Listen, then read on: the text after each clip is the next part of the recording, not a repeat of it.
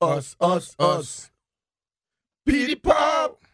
You know what that song means. Time to talk to our friend, Miss Nicki Jhabvala, live in Mobile, Alabama at the Senior Bowl. Hello, Nick. How do you do? I'm good. So funny story about Mobile. I'm not there, actually. Weren't you there? I was supposed to go there. And about 5 minutes before I boarded, some pretty massive news about the Commanders coaching search dropped. Sure. Okay. So I'm like, so I you had to can't go get into on work this mode. flight. Yeah, I can't get on this flight. What if there's no Wi-Fi?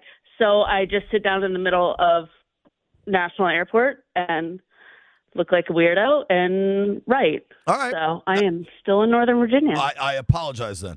All good. Now, All good. All right, let's go. There's a lot for us to discuss. I want to start with the news that honestly, I think a few of us kind of expected. I know Brian and I talked about this with Mayhew sticking around in some capacity.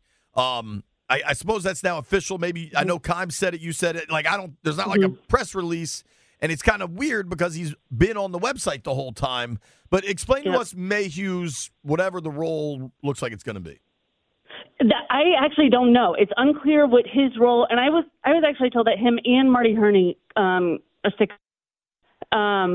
But their roles are not clear yet. I think the team has been waiting to sort of announce and formalize this until after they bring on their head coach. But, Martin is out there at the Senior Bowl, but that's what I was told is, and it makes sense with Martin. He was with Adam Peters in San Francisco for a bit, so they have that connection there. So it's maybe not a huge surprise, but, going into this, and I certainly thought that it could be more of a massive overhaul, and it could still be, but it sounds like those two are sticking around for at least the near future. Well, and a lot of times front office overhauls happen after the draft anyway. So I think Mayhew might be a part of this thing going forward. I don't know about everybody else, but they've got to be at the Senior Bowl right now. They don't even have a head coach. Like someone's got to be there. Right, and the season is so long, and it bumps up right against with the combine and free agency and the draft that it's very hard to change everything at once. So you got to kind of stagger it. All right, so that's the front office, what we know right now, right? Now, head coaching. We know Ben Johnson's out. We know Bobby Slowick's out. We know Mike McDonald's on a plane to Seattle. What else do we need to know? Get us up to speed with everything you know. I ran into Dan Quinn at the airport, actually. Yo, I was wondering, was that your picture? That was my picture. That's I walk awesome. in, and I'm like, holy crap, nobody sees that this is Dan Quinn in the middle of pre-check here. He was in a full suit right after his interview with the Commanders, heading out. I may or may not have scanned every flight to Dallas, Mobile, Seattle, and any other possible destination and hunted him down in the airport. I have a question. It was successful. Just a logistical question. Why was he flying out of DCA and not Dulles? The meeting might have actually been in D.C. It's very possible. Okay. Or it was possibly at FedEx. They still have offices over there. So I'm not entirely sure of that, but, that's where it was flying out of. And if, he's going back to Dallas, it's more American flights out that way. Yeah, maybe. But, I actually did talk to him for a bit. He said it went well. Wasn't sure of the timing. Knew they had another interview later in the evening. So we'll see. But I think he's certainly in play. Mike McDonald is still in play. We'll see what happens with his visit to Seattle. What's interesting about the Seattle one is they got started a bit later. So Mike McDonald's first interview with Seattle was yesterday, and the second one is back-to-back. And because they're back-to-back and because they're in the end game, it feels like there's more momentum there. But we'll see. Ultimately, Dan Quinn had a second interview as well with them. So he's just kind of waiting. And the other two in play still are Anthony Weaver, the assistant head coach for the Ravens and D-line coach, and Aaron Glenn, the Detroit Lions DC. And they still flew out there despite hearing in flight that Ben Johnson was pulling his name out of consideration. They still went out there and talked to Aaron Glenn yesterday. So, we'll see. We'll see. All right, so a few names I want to drill down on. We're talking with Nicki Jhabvala from the Washington Post. Does a great job. Make sure you follow her on X at Nicki Jhabvala. Nicki, Jhabvala. A lot of Commanders fans want to jump off the 14th Street Bridge because Ben Johnson said no. I think it's important to remind everyone he also said no to Seattle. Maybe he really does just want to stay there. Maybe it was money. Maybe it's a combination of a lot of factors. Regardless, how big of a deal is it that they did not get Johnson? It's a big deal. It's a big deal. I mean, I'll say this about, the reports. He wasn't a lock. I don't know who reported that he was a lock. Maybe Boomer Esiason, but whatever.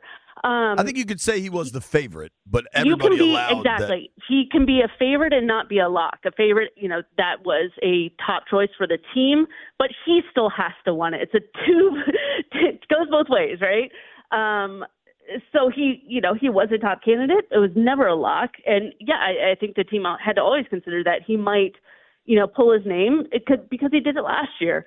I think it was more surprising this year that he did it because. He had done it once before, and he had gotten to this point, and he had perhaps more leverage than any candidate in this cycle. As far as the money thing, I think anything's possible. I will never rule it out. But, to say that teams were spooked by his asking price, well, they still hopped on a flight to go out to try to interview him a second time in person. So it didn't appear that they were terribly spooked if they continued with that. But, it never made it to that second interview to find out how it would end. But it is a big deal. I mean, he is a top candidate. He is, one of, 7 candidates, outside of EB that, they were really looking at hard. So, but, it's part of this process. And that's why they've continued on to talk to as many people as they could during the cycle and have, 2 interviews apiece. So, I do give them credit for doing their due diligence, and we'll see how it ends. The thing of it is, I understand people say who their favorite is, but this group right here all together are going through everything for the first time in front of us. Let's say it like that. Mm-hmm. They still deserve the opportunity to do their job because you got so many fans act like, oh, we don't get this guy, then I don't want to be around. To me, it sounds like we are more happy about winning all season than we care about winning football. Because you may get a guy that may not have a name, but guess what? He may come in and be the best damn coach you can get. Exactly. I think, and I think a lot of people get wrapped up in the name and the reputation and just what it could mean. And he's the youngest, sharpest coach in the league, and it's new and it's progressive. And I understand sort of the feeling of, this. If they go with Dan Quinn, it could feel, more akin to hiring Rivera. But, I think they're very different coaches when you drill down into it. Just because he's not a young offensive-minded coach doesn't make him like Rivera. And he has been to 3 Super Bowls. He did, pretty much orchestrate the Legion of Boom defense. He I think it makes the offensive coordinator position even more significant, certainly. But I think he can still be a very good coach. It's just not sort of that sexy hire. Agreed. If it's Dan Quinn, it's not the end of the world. I think people talk themselves into. I think it's the damn graphic they show on every Rams, Niners, Dolphins game of all the offensive talented coaches that were on that Shanny roster in 2013. Nobody, they don't put on that graphic that team went 3-13. By the way, right? And I think people just talk. Shoot. What's that? Mike McDonald's going to the Seahawks. Schefter just reported. We kind of figured that. Felt pretty done. There you go. Wow. All right, Mike McDonald, 36 years old, new head coach of the Seattle Seahawks. There it is, man. Do your thing, brother. Mike McDonald ain't coming to Washington, folks. He's going to Seattle, Washington.